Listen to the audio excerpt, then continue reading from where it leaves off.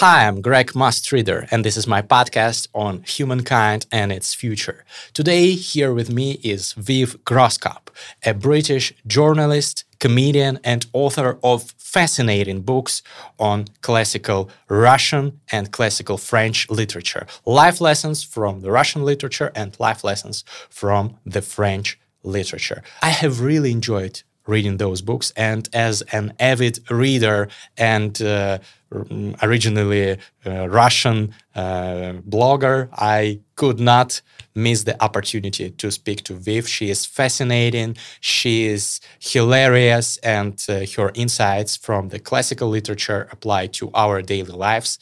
So let's dive into this podcast. So Viv, I've read in your book that you belong to the Dostoevsky party as opposed to the Tolstoy party. How come? Why? Are you that grim and philosophical? Oh, thank you for this question, Greg, and thank you for giving me time with you. I'm really thrilled to speak to you about my work. Yeah, this question of Dostoevsky party versus Tolstoy party, I don't know if this is a famous thing amongst Russians or amongst people who love Russian literature. It is. Okay. I heard it for the first time from Boris Akunin.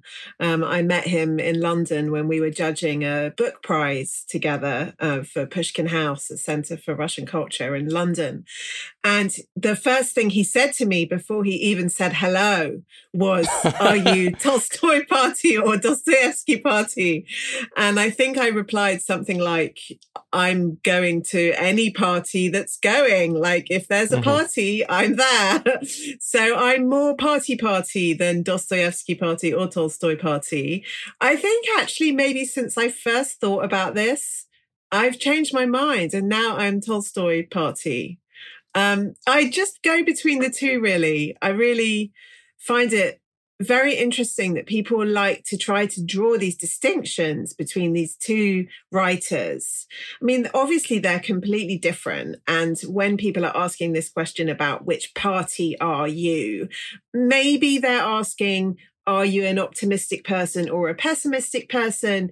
Maybe they're asking, what is your attitude to religion? You know, you could say that Dostoevsky has maybe a conventional or faith-based attitude towards religion, whereas Tolstoy has more of a spiritual, philosophical attitude towards faith. So it is a really interesting way of splitting those two authors and asking which do you more sympathize with.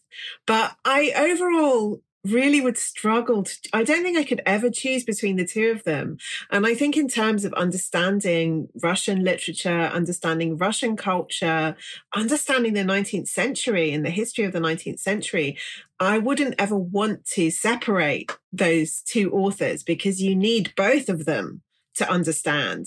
And in terms of world literature and our understanding of the novel, you definitely need both of them to understand. So I'm at the party drinking samagon with Tolstoy and Dostoevsky.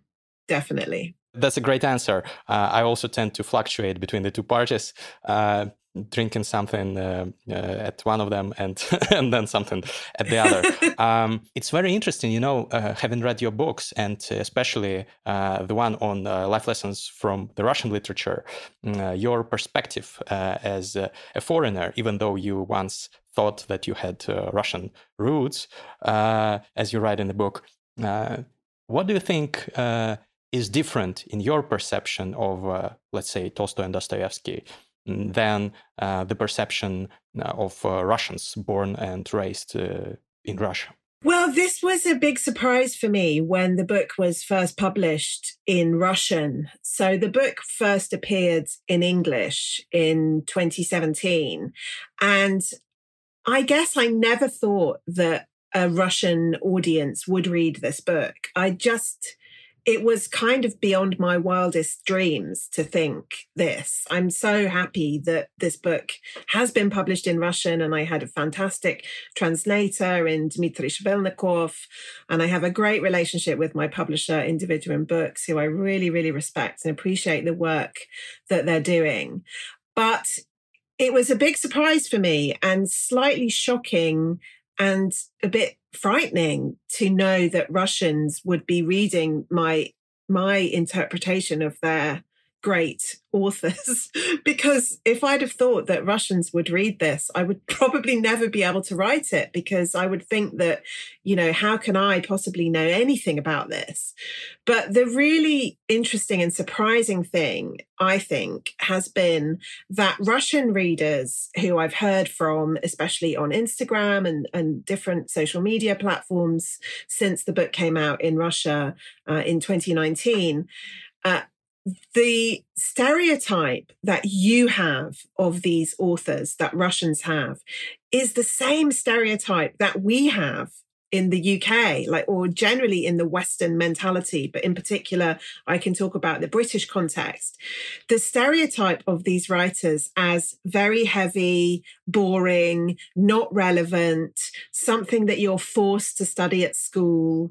I was really surprised that Russian readers echoed this feeling about these authors. Obviously, not all readers, but as a stereotype, many said, oh, I'd given up on Tolstoy, Dostoevsky, Chekhov, even maybe Akhmatova or Bulgakov, because, we've been told so much about them from childhood, and they're on this pedestal, and it's just all too much.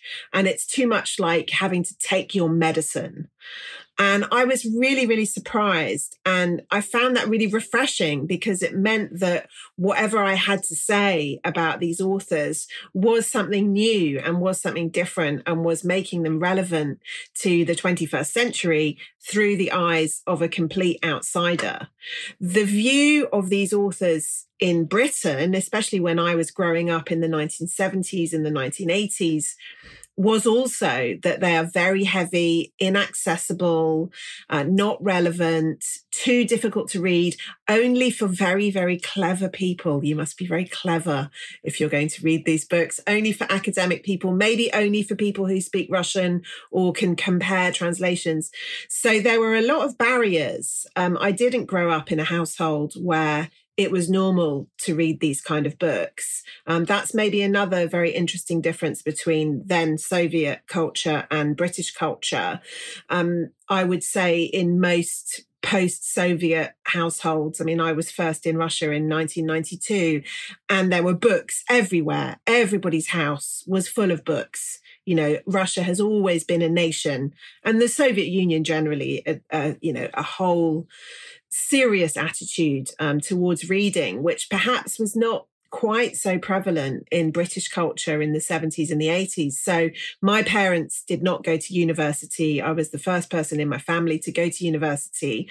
I didn't grow up in a house where we talked about Anna Karenina around the kitchen table.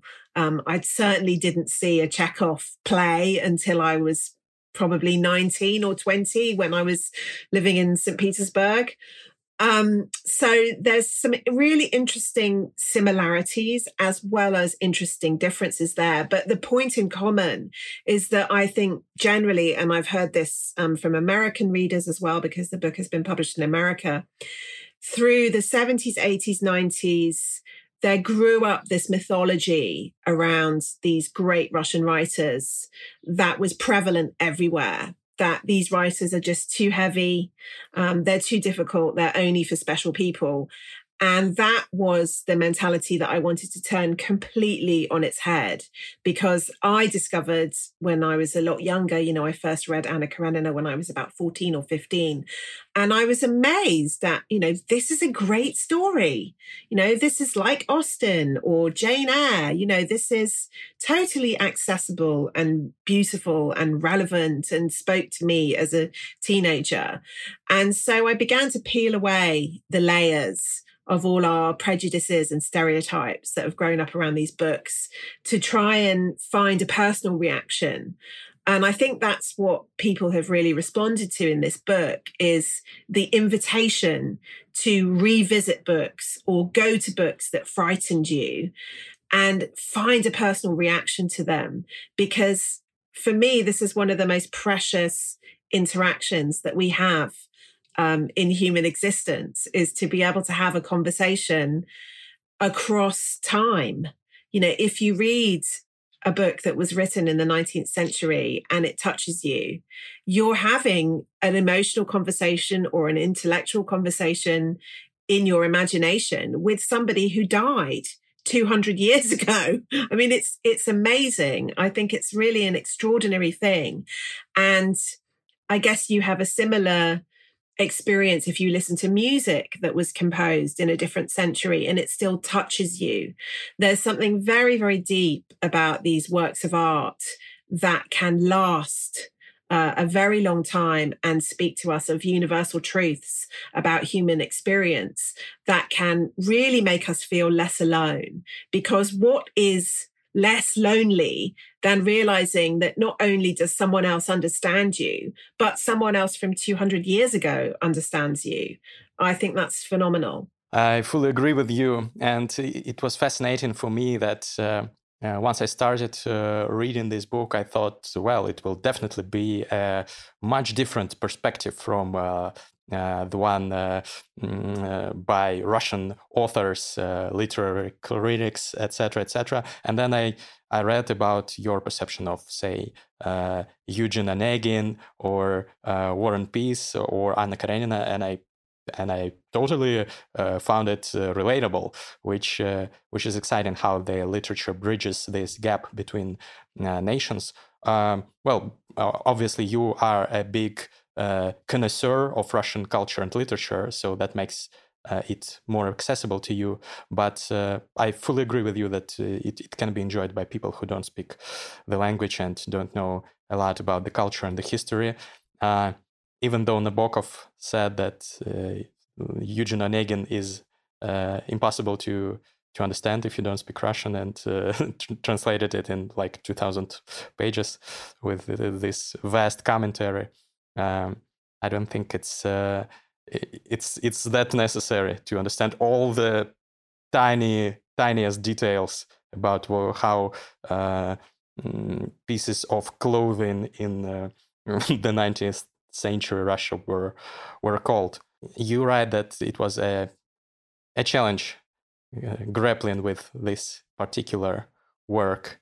Is it correct that in, let's say, Britain and in the West generally, it's not a very popular piece of literature, Eugene Onegin? Yeah, it's very difficult sometimes to talk about these great works in the context of, I guess, native English speakers. Maybe there would be a different awareness amongst French speakers or Italian speakers of some of these works. You know, sometimes Eugene Onegin is known as a Tchaikovsky ballet rather than as, you know, perhaps the first novel. So it really depends who you're talking to. You know, in academic circles, amongst people who learn Russian, obviously it's the top of the top.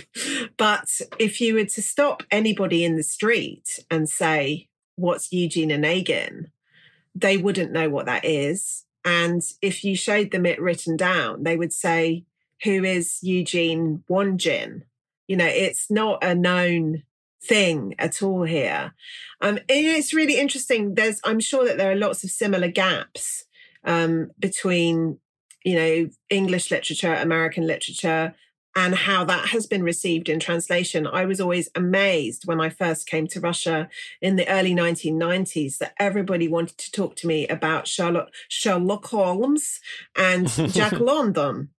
And for me, those were things that we never really talked about. I mean, obviously I knew who they were, but they were not important on the level that they have this huge importance for then post-Soviet readers.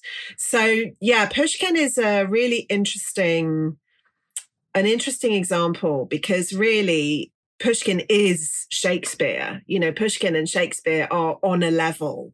They have a similar contribution to world literature and also to the literature of their own languages and their own culture. But I don't know if it's timing for Pushkin in a commercial sense of, you know, Tolstoy and Dostoevsky benefited from the fact that the novel became a form at the time that they were writing. And at the same time, you have Victor Hugo writing Les Miserables. Then you have Flaubert writing Madame Bovary. So people have an idea in their minds of what a novel is and how you're supposed to read it and what it is supposed to do in your life, what position it occupies in your life. And that wasn't the case when Pushkin was writing. So maybe Pushkin is a sort of victim of early commercialism. I don't know. And if he had been writing later, then his works would be better known to an international lay audience as opposed to an academic audience. But on an academic level, he's definitely as appreciated here as he is in Russia. Okay, that's good to know, and thank you for those kind words. I rarely hear comparisons of Pushkin with Shakespeare. That's quite a big statement for an English-speaking person, especially. But I do agree with it. Well, you know that I love Russian culture, so I'm allowed to say that. Thank you for that. I wanted to ask about your perception. Let's come back to Tolstoy and Dostoevsky, of those two great authors. Why do you think they were, in particularly, I think they too hold the pedestal for most popular Russian writers of all time and have been doing that for many decades, and it doesn't seem to go away. Why the two of them? Why not Turgenev? Why not Bunin, for example? Why are these two gentlemen who were both rather peculiar in their views, in their life stories? Why them? I think we have to look to a superficial answer here. And I'm not saying that this is a reason why they should not be popular and still be read now. I think that their work is universal. It is lasting. That's why we're talking about it right now. But I think the reasons for the spread of their work in the late 19th century and the early 20th century are quite superficial, in the sense that there's a mythology around both of those authors that there is not amongst many authors of the time. There is an aesthetic dimension to this. You know, they both look like really serious, quite intimidating Russian authors. Like, they look the part. Tolstoy in particular, because he had such a long life, you know, he is able to create a vast number of works. Dostoevsky in his lifetime is very prolific. They both have very colorful backstories, and they have, you know, very interesting moments of controversy, disagreement in their biographies, many warring factions amongst their fans of the time and afterwards. So in some ways, superficially, they are both, and I really hate to say this, and I kind of hate myself for saying this, but I think I have to say it's true. They both have a very strong author brand. I'm sorry to say that, but I think that is one of the reasons. You know, clearly it's because the author brand stands in front of a body of work that stands up to serious scrutiny over time. And, you know, millions of readers love these authors, and years later, they love these authors. But that longevity is not only down to the quality of the work and the emotional resonance of the work. It's also down to this mythology, which I think with both of them is very strong. And when you picture a classical author, you picture in your mind somebody who looks like Dostoevsky or Tolstoy, even now. And probably I would say that their images are two of the most powerful images of what we think of as a classical writer, even more so than maybe, Plato or Socrates. As an image and as an idea, they represented something very, very powerful. Well, it's interesting. Yeah, like Plato and Socrates are the ones who come to mind when you think about classical philosophy. So similar with those two guys. What's your top three? Pardon the banal question, but it's interesting since you haven't mentioned this in the book. What's your top three books by Tolstoy and by Dostoevsky? Top three by each of them? Yeah. Okay, wow. So the books that I feature in my book, in Samorazvitye po Tolstomu from Tolstoy, are Anna Karenina and War and Peace. So I would definitely say Anna Karenina first for me, just as a personal choice, then War and Peace, and then probably The Death of Ivan Ilyich as number three. For Dostoevsky, I would say Crime and Punishment, which is in the book. Then maybe, is it called Dvainik, The Double? Yes. Yeah, The Double. Yeah, I absolutely love that. Love that book. I mean, if I could have written about that in my book, I would have done. It's extraordinary piece of work. And then probably, although this is totally left field, and I always feel like it's an outlier for Dostoevsky's work, Biedные люди, Poor Folk. Very different. Yeah, but I love the strangeness and almost the innocence of that book, which to a British reader is quite Dickensian, more so than a lot of his other work. I love the range. I think, Dostoevsky has a bigger range than most people would think. So I would say those. People will notice I haven't chosen Devils, I haven't Biasly, I haven't chosen Brothers Karamazov, simply because I regard them more as like quite hard work. And as anybody who's read my stuff, I will read those things, and I hope always to reread more than once in my lifetime. That's what's great about these authors, is that you can return to them as you get older, or you can read a third and then maybe in a year's time read another third. They're very challenging, some of these authors, to read all in one go. But I really like the books that are a bit different, or give an emotional connection, or are something that is a bit quirky and fun. And The Double by Dostoevsky, Dvainik, is really the quirkiest thing. It's very sort of Gogol kind of feel. Yeah, very, very psychological piece of work. Although I would say that about demons or devils, besi, I'd say that I've recently reread it, and it was surprisingly an easy read. Maybe it's like it's just me, but I thought that it's okay. Funny, witty. I will add this to my list to reread. Okay. I wanted to ask a question that's probably troubling many Russian patriots and intellectuals currently, with the war going on and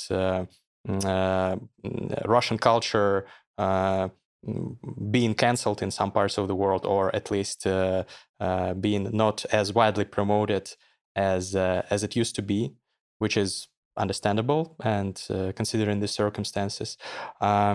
Do you think this will affect the image of Russian classics? Because I hear that apprehension from many of my friends, the overwhelming majority of whom have never supported Putin and strongly disapprove of everything that's going on, many of whom had to flee the country, like myself, etc., etc.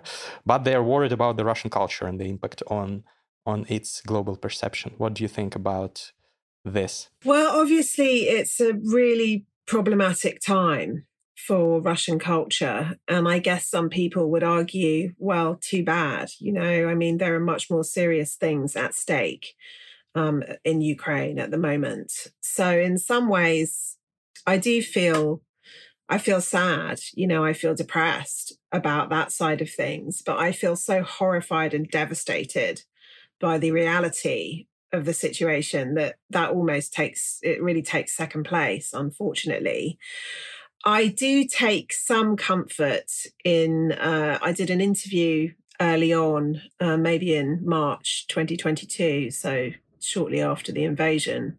I did an interview with Andrei Kurkov, the Ukrainian writer, and he writes his fiction in Russian. He says, my parents were Soviet, not Russian. My parents were Soviet. He was born in Leningrad, but he now lives in Kiev. He's taken Ukrainian nationality. He doesn't plan to return to Russia ever.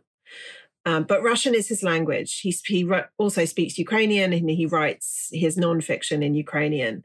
And he said, I will continue to write my fiction in Russian because Putin does not own the Russian language. It is my language, and it's the language of my parents, my family. It's my language. And that really touched me deeply that he would say that. And I've had several conversations with Ukrainians who've come over to Britain about this, because obviously I'm a Russian speaker. I've studied Russian for 30 years. I love the Russian language. And it's really sad to me that many people feel they can't speak it anymore. And I can understand why they don't want to. And, я розмовляю трошку на українській мові. I now have to start to try to learn Ukrainian. We all do. But the truth is, Kurkov is right. Putin doesn't own Russian culture. He doesn't even really care, let's be honest, very much about any aspects of Russian culture or literature. It's not his area of interest. He doesn't own these things. He cannot own your mother tongue. He cannot own your language.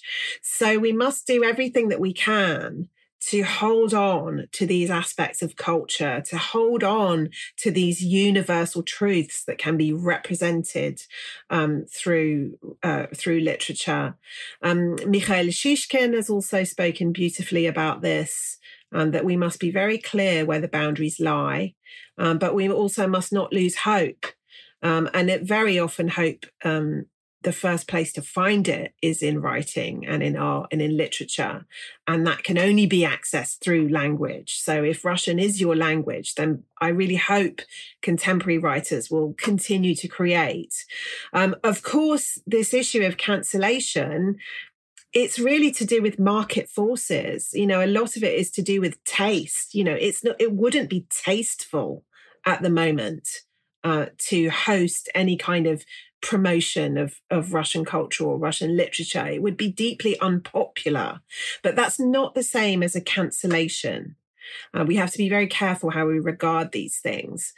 And in any case, historically, many cultures and languages and the literature of those cultures come in and out of fashion all of the time, and they still survive and thrive. So I hope we can keep a sense of proportion about this, keep a sense of hope, and always remember that culture only belongs to us. It belongs to those of us who create it. It belongs to those of us who consume it. It doesn't belong to any political entity. And if we can remind ourselves of that, I think it keeps us hopeful. Yeah, I find your words very inspiring, and I do agree with them. Although I think if Putin doesn't own the Russian language and Russian culture, I see no reason to think that it should be not in good taste to promote it right now. Even I would say it would be the good thing to do to make a more clearer distinction between the current atrocious war committed by people who do not represent the Russian culture and who don't care about it at all, and the great culture that has always that has for a long time existed and will I hope exist for many centuries to come, and will also give world more pieces of art, literature, etc. Also, while rereading your life lessons from the Russian literature, I had a deja vu while reading the parts about Anna Akhmatova and her fight, her struggle during the Stalinist times. and also about you mentioned the life story of Mandelstam, who is also. I think this rings a bell. Really, it's not as bad in modern Russia for people of art as during the Stalin regime. Obviously, things are not as atrocious. Well, even though it's not a very big consolation. Do you see any parallels for modern writers who still continue their work in Russia? Poets. If you think about the stories of Akhmatova, of Gumilev, of Mandelstam. Yeah, it's very difficult to talk about this, I think, because the conditions in which writers are operating are so radically different in terms of the commercial market that they operate in has completely changed. Our attitude towards globalization, attitudes towards literature in translation, those forces are not really relevant to discuss in the Soviet context. So it's very hard, I think, to draw parallels. One thing I do think is interesting is to have an awareness of what you might call, and maybe this word is too old-fashioned, dissident Russian culture, because the culture that you're talking about that deserves to be preserved and talked about now is dissident Russian culture, which could be, Shishkin would be an example of that. And there are other, contemporary authors who I know are working outside Russia and being published in translation. And there's a number of people in the UK who are campaigning for these writers to maintain their contracts, because they're not connected to anything that's happening in Russia, and they deserve to have their work continue. I think maybe if this situation continues, this awareness of dissident culture perhaps will become louder and stronger, which would be good on a superficial level. On a deeper level, as to whether that dissident culture could attempt to make regime change, that's a whole other question. And if you think about the writers of the Soviet time who would be regarded as dissidents, and I mean, Akhmatova never left the Soviet Union. Her resistance was from the inside, but I'm thinking of writers who left, even from, Solzhenitsyn, who is a very complicated case study, but writers who left, they were able to talk openly and express their disapproval, their disgust about the regime. But could you argue that this really made any difference in the long term? Well, probably not. And I think at the moment, people's attention is very concentrated on what could make a difference, what can change this situation. So perhaps there is a way for dissident writers to align themselves together and more strongly against this. Or perhaps they want to continue to, write their work and make their work in a way that is not political. That is the parallel, is that once again, if you are a writer who writes in Russian, you don't get to choose. You don't get to choose to be apolitical. That's a luxury that only writers in the West have. Many writers in the West don't have to take any political position ever. That's now very difficult if you're a writer who writes in Russian, in the same way that in the Soviet period, you couldn't say, oh, I don't really mind who's in power. It's a luxury. So that's a parallel that has unfortunately repeated itself. And it's a real, it's a burden for writers because they may not be political and they may not want to take a stand on this, but they have no choice. Well, I think you have to be heartless to not take a stand in today's circumstances. So maybe you don't become an openly political writer, but you do express it maybe in a less direct way, but you make it understood to your readers, to your audience, what you believe in, and what's good and what's bad.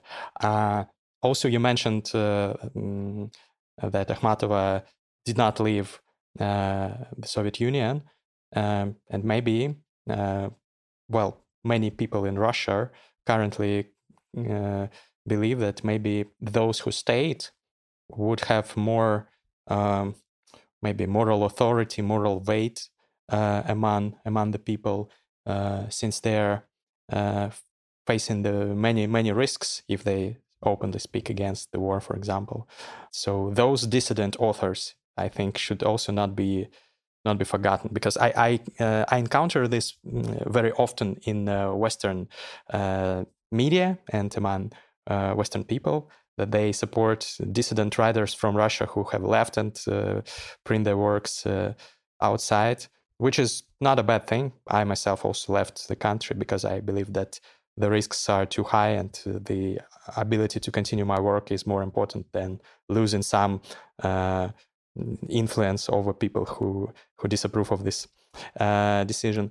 But still, I wouldn't say that those who left or those who stayed made the correct choice. Maybe the new Akhmatovas and Pasternaks of the modern Russia will be born among those who decided to stay. What do you think about that? Yeah, maybe. I think it's very difficult on a public level for anyone in the West to support anyone inside Russia at the moment, because that association alone can be dangerous for the person inside Russia. You see That's already true. From the journalist from the Wall Street Journal, who is currently awaiting trial, that any association with someone with a Western connection is seen as, this word traitor, which we haven't heard since the 1930s. You're asking about parallels. Well, the word traitor is a direct parallel with that era. And the idea that, West bad, Russia good, if you talk to West, you are bad, you are traitor. It's very powerful. So I think this idea, I agree with you that it's not simple for everybody to make a choice, and not everybody can leave. Not everybody can speak out even. And not everybody wants to leave because it's their country. No, and not everybody wants to. It's their country and they have family responsibilities, and we have all kinds of reasons why life is difficult and complicated. But very possibly this work that you're suggesting, it will be created behind closed doors, and it will emerge later in the same way that Akhmatova's work emerged a lot later. Yeah, we will see. You are a big expert in world culture, and not just Russian literature, but also Western literature in particular. I really enjoyed your book on the lessons learned from French writers. How would you define the place of Russian literature among the world literature? What's its place, and what's different about it from other European literatures? Well, seeing as we are mostly speaking to a Russian audience here, or an audience who loves Russian culture, then I have to say the place that Russia occupies is number one. But I need to back that up with some evidence. I think there is something very magical and special about Russian literature. And really, we talked a lot already about Tolstoy and Dostoevsky, and they're at the heart of it. But for people who then discover them and then go on to discover other writers and start to read Gogol, Chekhov, Bulgakov, many, many, many examples. It's endless. I've been reading Russian writers for 30 years, and I'm always discovering, some new writer like Dovlatov. I've just discovered I have lots and lots of, you always have lots of gaps. And the more you find the gaps, the more gaps appear. But it's a very, very rich, very, very, very rich classical tradition. Is that better or worse? or comparable? How do we rate these things next to French literature, English literature, American literature, Italian literature, Dante? It can be very difficult, I think, to rank these things. And it's one of the things I talk a lot about in the book, in Samo rozvitia Patostomo, is we are almost encouraged, I think, as readers to think that this thing is the best and this thing you must read and this is the most important. But in reality, all of our reactions to this literature of any culture, of any nationality, are extremely subjective and emotional. And it's only through subjective and emotional reactions that this literature survives. You know, it's not enough for us to read this almost like a professor of mathematics and say, oh, tick, tick, tick, yes, correct. This has been done correctly. That no, you have to have an emotional connection. And the emotional connection of every reader will be completely different. So I would never suggest that I will only respond most positively to Russian literature, and then everything French comes in second place and everything English third place, and then American literature. There would definitely be in my top 10 of my most, the reads that are the most meaningful for me. There would be all kinds of things in there. Some of them really, really famous and classical, some of them something completely unknown. So I think the most important thing is to continue to read what you love. Certainly respect these classical definitions of what we used to call the canon. You know, people used to call this the canon, especially in academic terms of canonical literature, you know, the things that everybody is expected to read.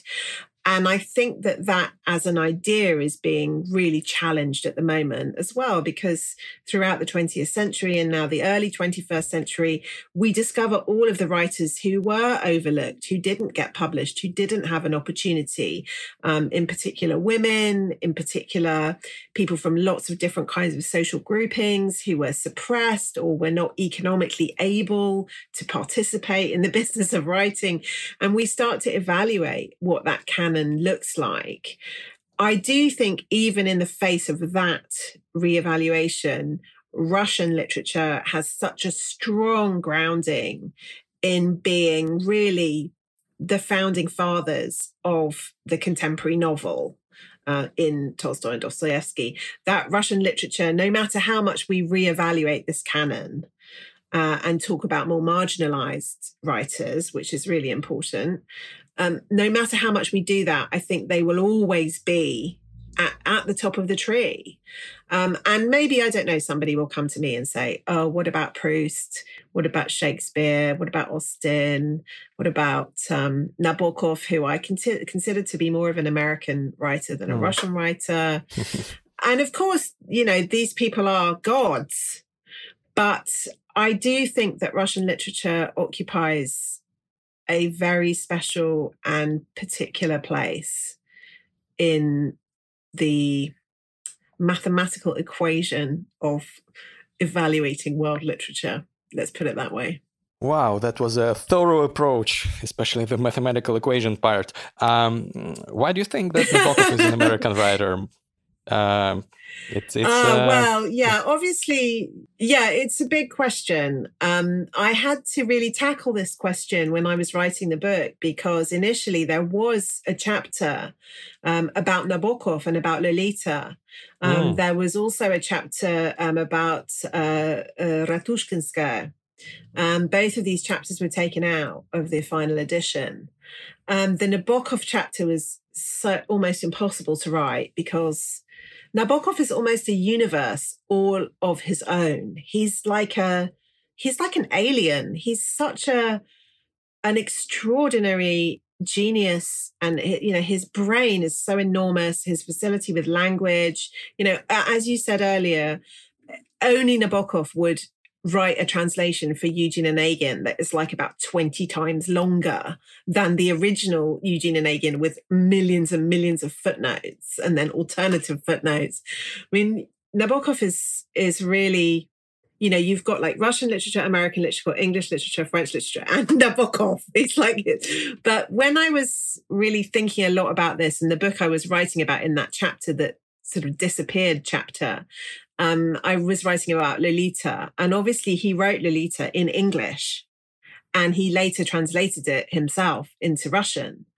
And I really felt that his place, in terms of how he has been received by the public and how he is read, is much more within the tradition of American 20th century literature than it is within the Russian tradition. So I think of him much more as being part of the American faculty than the Russian faculty. Maybe because of the weight of Lolita. Lolita is such a huge phenomenon, and the thing that people would know Nabokov best for.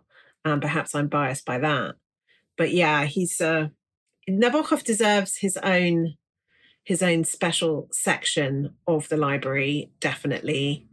And I have a really problematic attitude towards Nabokov. I find him very, very difficult to read. I don't think he has such an emotional pull for readers. I think he's a very psychological, intellectual writer who is always playing games with you. And I much more prefer an approach that is more classical, that is more immediately emotional, that is more concentrated on storytelling, that is closer to Tolstoy. But Nabokov is never boring, that's for sure. Yeah, well, so let's agree on the special section part, because I personally consider Nabokov probably the summit of Russian literature. And even though he, not only Lolita, but many other of his famous works were written in English, I think here he has the right to transcend any linguistic barriers and use any language which he's so capable of, so proficient at. Let's play a game, a classical game, a classical section of this program. It's called Like Bunin. You may have heard that Ivan Bunin had a tradition of labeling many of his contemporaries with some short, witty phrases characterizing them, usually in a bad light, saying that this writer is banal, this writer is stupid, etc., etc. In this section of the program, like Bunin, I ask the guests to give short descriptions of some writers. In this case, let's focus on Russian writers. So just a couple of words on the names that I will mention. Anything that comes to your mind. It may be complimentary, it may be not complimentary, whatever you choose. You don't have to spend much time choosing the words. I don't think anyone will get offended. So shall we start? Yeah, okay, I understand. Okay, let's start with Pushkin. Romantic, gentlemanly, complicated. Okay, very nice. Turgenev. Delusional, also quite romantic, but romantically delusional or delusionally romantic. Misunderstood, underrated. Why do you think he was misunderstood? I think Turgenev was a very complicated person. And from what I understand from the biographical sources that I've read about him, he was very conflicted as a person. He was a real kind of seeker of, or someone who was questing. He was always trying to, it was like happiness was always just beyond his grasp. And he traveled a lot, he's very restless. And despite, he's from a wealthy background, from quite a securely wealthy background. And so he was able to really have that kind of grand tour mentality of the 19th century and go wherever he wanted. And very complicated love life and constant obsession with various women and, the king of unrequited love, if you like. But I think sometimes he's misunderstood in the sense that his actual works are quite beautiful and simple. They're not full of that turbulent complication.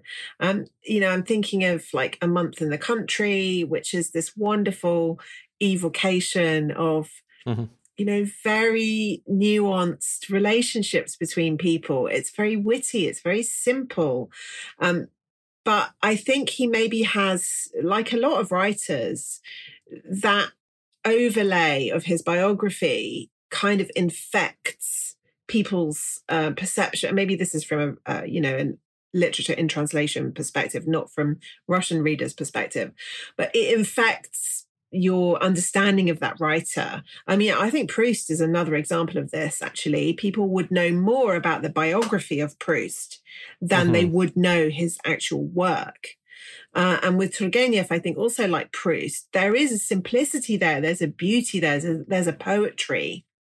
But it is underrated and misunderstood, I think, because the life of the writer is not the same as the life within the books or the plays.